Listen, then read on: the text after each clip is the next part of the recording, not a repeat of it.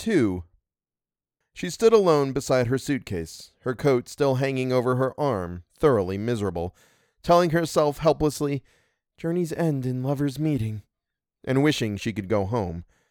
Behind her lay the dark staircase and the polished hallway, and the great front door, and Mrs. Dudley and Dudley laughing at the gate, and the padlocks in Hillsdale, and the cottage of flowers, and the family at the inn, and the oleander garden, and the house with the stone lions in front. And they had brought her, under Dr. Montague's unerring eye, to the blue room at Hill House. "It's awful," she thought, unwilling to move, since motion might imply acceptance, a gesture of moving in. "It's awful, and I don't want to stay. But there was nowhere else to go." Dr. Montague's letter had brought her this far, and could take her no farther. And after a minute she sighed and shook her head, and walked across to set her suitcase down on the bed. "Here I am, in the blue room of Hill House," she said, half aloud, although it was real enough, and beyond all question a blue room. There were blue dimity curtains over the 2 windows which looked out over the roof of the veranda onto the lawn, and a blue figured rug on the floor, and a blue spread on the bed, and a blue quilt at the foot. The walls, dark woodwork to shoulder height, were blue figured paper above, with a design of tiny blue flowers, wreathed and gathered and delicate. Perhaps someone had once hoped to lighten the air of the blue room in Hill House with a dainty wallpaper, not seeing how such a hope would evaporate in Hill House, leaving only the faintest hint of its existence, like an almost inaudible echo of sobbing far away. Eleanor shook herself, turning to see the room complete. It had an unbelievably faulty design, which left it chillingly wrong in all its dimensions, so that the walls seemed always in one direction a fraction longer than the eye could endure, and in another direction a fraction less than the barest possible tolerable length. "This is where they want me to sleep," Eleanor thought incredulously. "What nightmares are waiting, shadowed in those high corners? What breath of mindless fear will drift across my mouth?" And shook herself again. "Really," she told herself, "really, Eleanor." She opened her suitcase on the high bed, and slipping off her stiff city shoes with grateful relief, began to unpack, at the back of her mind, the thoroughly female conviction that the best way to soothe a troubled mind is to put on comfortable shoes.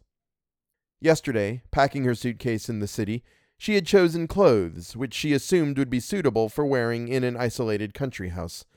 She had even run out at the last minute and bought, excited at her own daring, 2 pairs of slacks, something she had not worn in more years than she could remember. Mother would be furious, she had thought, packing the slacks down at the bottom of her suitcase so that she need not take them out, need never let anyone know she had them in case she lost her courage. Now, in Hill House, they no longer seemed so new.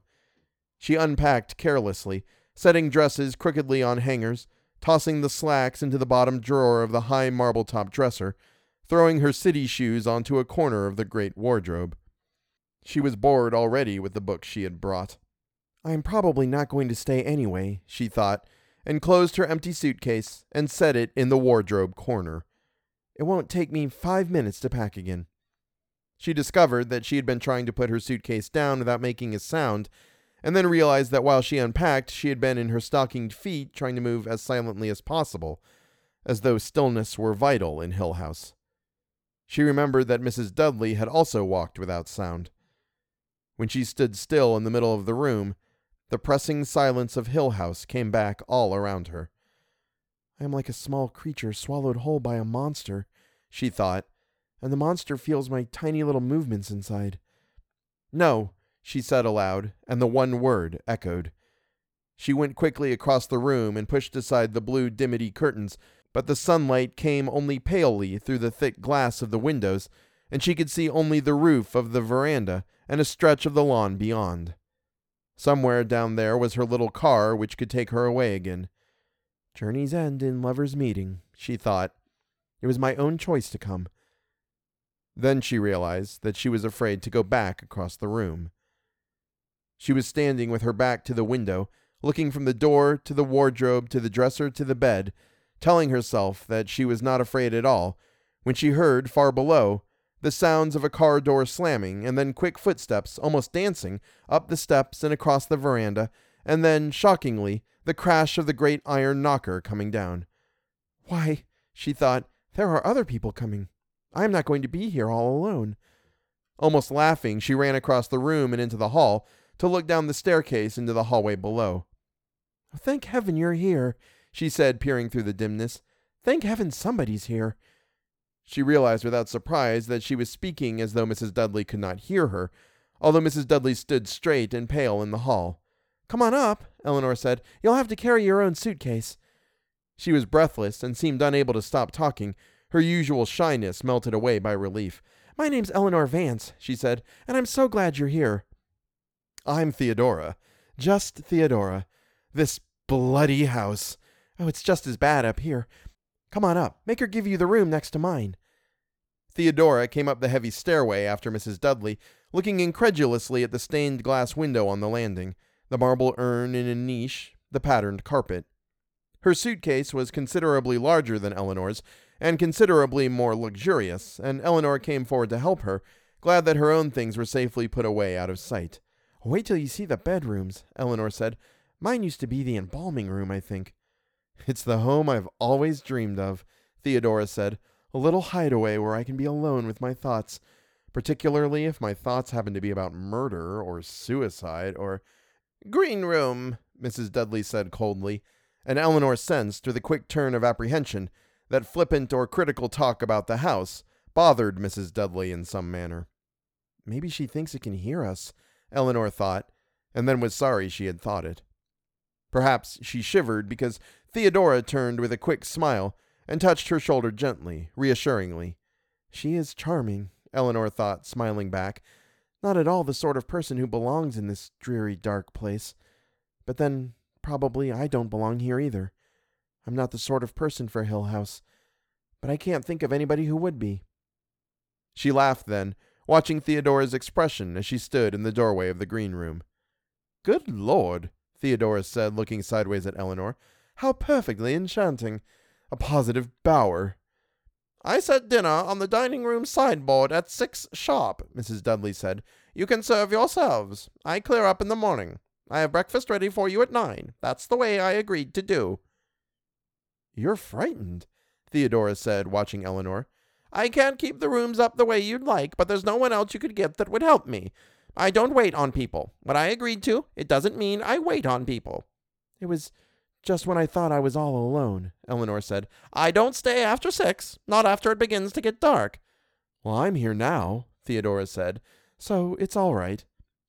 We have a connecting bathroom, Eleanor said absurdly. The rooms are exactly alike. Green dimity curtains hung over the windows in Theodora's room. The wallpaper was decked with green garlands. The bedspread and quilt were green. The marble-top dresser and the huge wardrobe were the same. I've never seen such awful places in my life, Eleanor said, her voice rising. Like the very best hotels, Theodora said, or any good girls' camp. I leave before dark comes, Mrs. Dudley went on. No one can hear you if you scream in the night, Eleanor told Theodora. She realized that she was clutching at the doorknob, and under Theodora's quizzical eye, unclenched her fingers and walked steadily across the room. We'll have to find some way of opening these windows, she said. So there won't be anyone around if you need help, Mrs. Dudley said. We couldn't hear you, even in the night. No one could. All right now? Theodora asked, and Eleanor nodded. No one lives any nearer than the town. No one lives any nearer than the town. No one will come any nearer than that.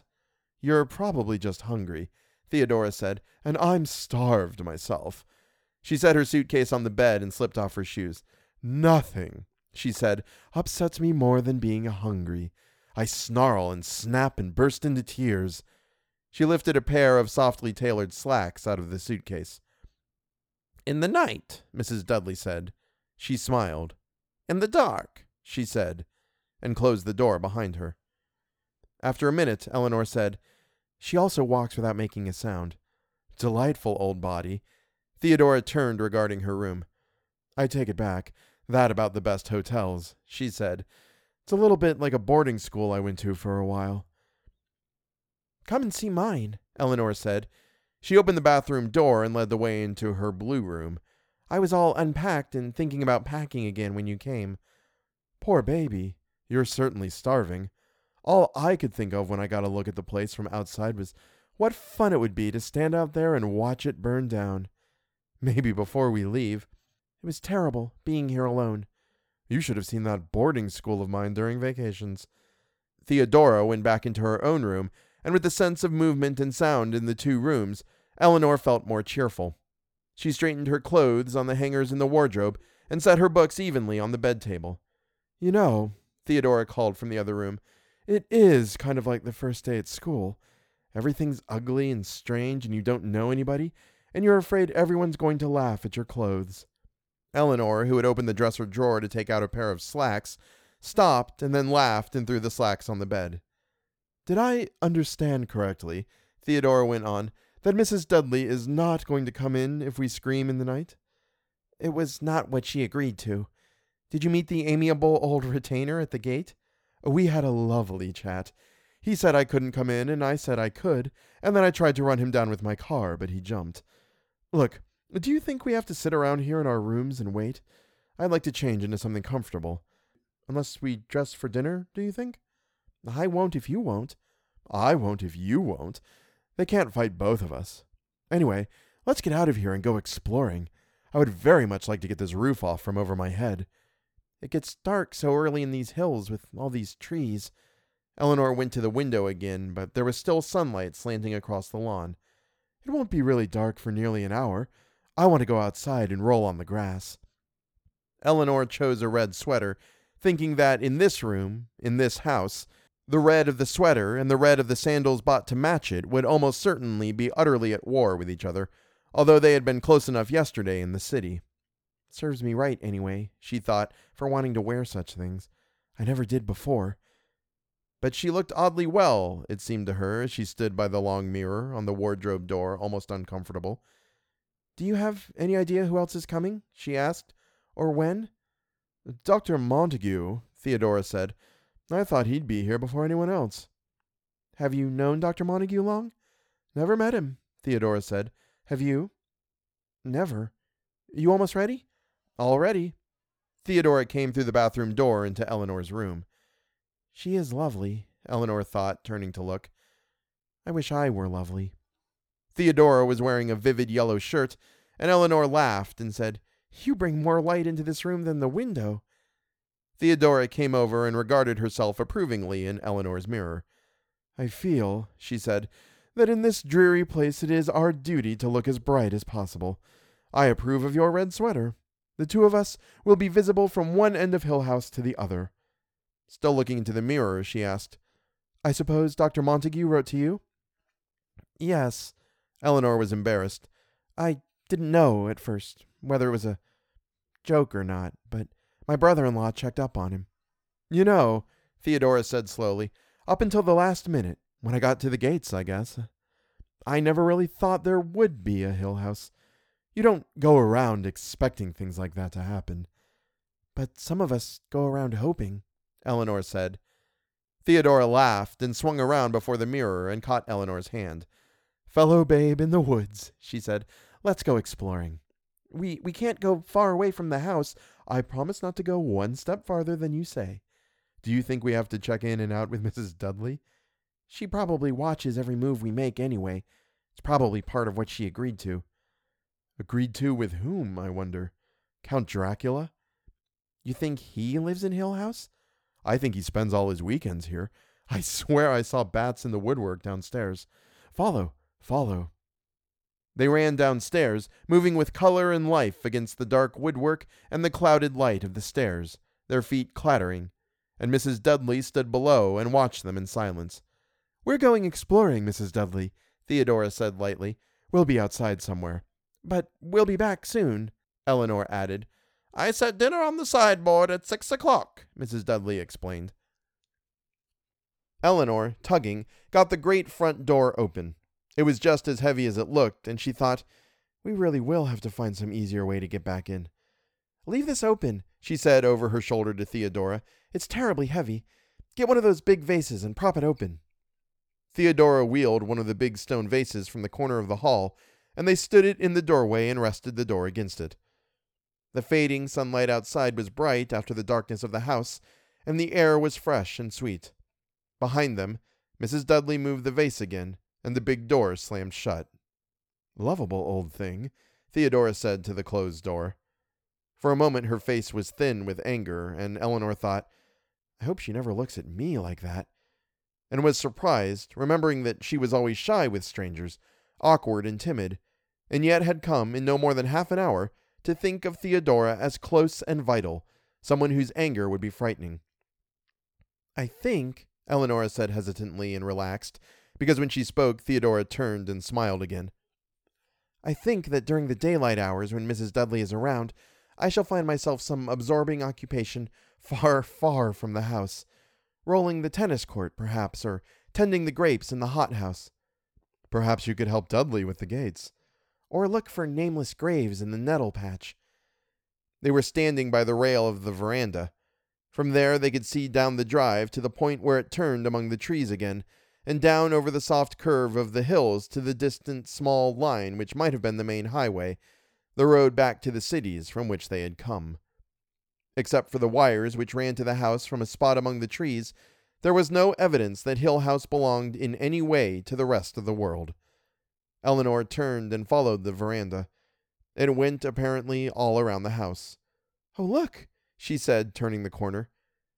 Behind the house, the hills were piled in great pressing masses, flooded with summer green, now rich and still.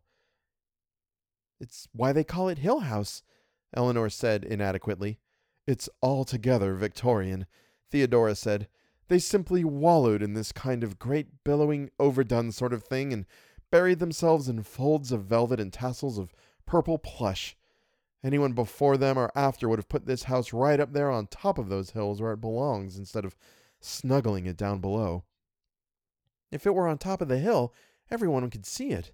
I vote for keeping it well hidden where it is." "All the time I'm here, I'm going to be terrified," Theodora said, "thinking one of those hills will fall on us." "Oh, they don't fall on you. They just slide down, silently and secretly, rolling over you while you try to run away." "Thank you," Theodora said in a small voice. "What Mrs. Dudley has started you have completed nicely. I shall pack and go home at once." Believing her for a moment, Eleanor turned and stared, and then saw the amusement on her face and thought, "She's much braver than I am." Unexpectedly, although it was later to become a familiar note, a recognizable attribute of what was to mean Theodora in Eleanor's mind, Theodora caught at Eleanor's thought and answered her. "Don't be so afraid all the time," she said, and reached out to touch Eleanor's cheek with one finger. "We never know where our courage is coming from." Then quickly she ran down the steps and out onto the lawn between the tall grouped trees. "Hurry," she called back. "I want to see if there's a brook somewhere." "We can't go too far," Eleanor said, following. Like two children, they ran across the grass, both welcoming the sudden openness of clear spaces, even after a little time in Hill House, their feet grateful for the grass after the solid floors. With an instinct almost animal, they followed the sound and smell of water. "Over here," Theodora said, "a little path." It led them tantalizingly closer to the sound of the water, doubling back and forth through the trees, giving them occasional glimpses down the hill to the driveway, leading them around out of sight of the house across a rocky meadow, and always downhill. As they came away from the house and out of the trees to places where the sunlight could still find them, Eleanor was easier, although she could see that the sun was dropping disturbingly closer to the heaped hills. She called to Theodora, but Theodora only called back, "Follow, follow," and ran down the path. Suddenly she stopped, breathless and tottering, on the very edge of the brook, which had leapt up before her almost without warning. Eleanor, coming more slowly behind, caught at her hand and held her back, and then, laughing, they fell together against the bank, which sloped sharply down to the brook. "They like to surprise you around here," Theodora said, gasping. "Serves you right if you went diving in," Eleanor said, "running like that." "It's pretty, isn't it?" The water of the brook moved quickly in little lighted ripples. On the other side, the grass drew down to the edge of the water, and yellow and blue flowers leaned their heads over. There was a rounded, soft hill there, and perhaps more meadow beyond, and far away the great hills, still catching the light of the sun. "It's pretty," Theodora said with finality. "I'm sure I've been here before," Eleanor said. "In a book of fairy tales, perhaps." "I'm sure of it. Can you skip rocks?" This is where the princess comes to meet the magic golden fish who's really a prince in disguise. He couldn't draw much water, that golden fish of yours. It can't be more than 3 inches deep. There are stepping stones to go across and little fish swimming. Tiny ones. Minnows? Princes in disguise, all of them. Theodora stretched in the sun on the bank and yawned. Tadpoles? She suggested. Minnows. It's too late for tadpoles, silly, but I bet we can find frogs' eggs. I used to catch minnows in my hands and let them go. What a farmer's wife you might have made. This is a place for picnics, with lunch beside the brook and hard-boiled eggs. Theodora laughed. Chicken salad and chocolate cake. Lemonade in a thermos bottle, spilled salt. Theodora rolled over luxuriously. They're wrong about ants, you know. There were almost never ants. Cows, maybe, but I don't think I ever did see an ant on a picnic. Was there always a bowl in a field? Did someone always say, but we can't go through that field, that's where the bowl is? Theodora opened one eye. Did you used to have a comic uncle? Everyone always laughed whatever he said, and he used to tell you not to be afraid of the bull. If the bull came after you, all you had to do was grab the ring through his nose and swing him around your head. Eleanor tossed a pebble into the brook and watched it sink clearly to the bottom. Did you have a lot of uncles? Thousands. Do you? After a minute, Eleanor said, Oh, yes.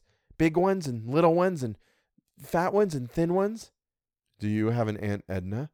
Aunt Muriel. Kind of thin, rimless glasses. A garnet brooch, Eleanor said.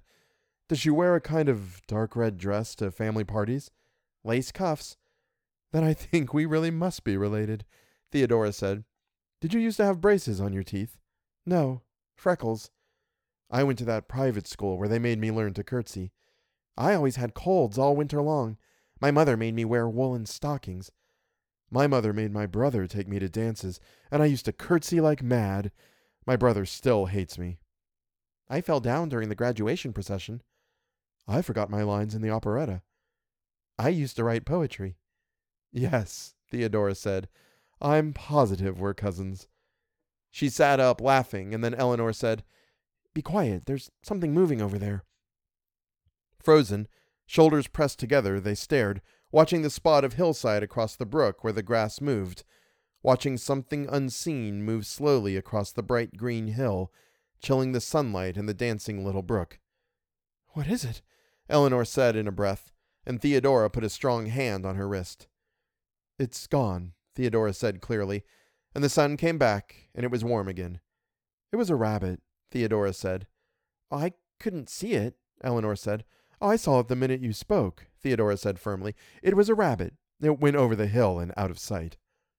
We've been away too long, Eleanor said, and looked up anxiously at the sun touching the hilltops. She got up quickly and found that her legs were stiff from kneeling on the damp grass. Imagine, 2 splendid old picnic-going girls like us, Theodora said, afraid of a rabbit. Eleanor leapt down and held out a hand to help her up. We'd really better hurry back, she said, and because she did not herself understand her compelling anxiety, added, The others might be there by now. We'll have to come back for a picnic soon, Theodora said, following carefully up the path which went steadily uphill. We really must have a good old-fashioned picnic down by the brook. We can ask Mrs. Dudley to hard-boil some eggs. Eleanor stopped on the path, not turning. Theodora, she said, I don't think I can, you know. I don't think I really will be able to do it. Eleanor, Theodora put an arm across her shoulders. Would you let them separate us now that we've found out we're cousins?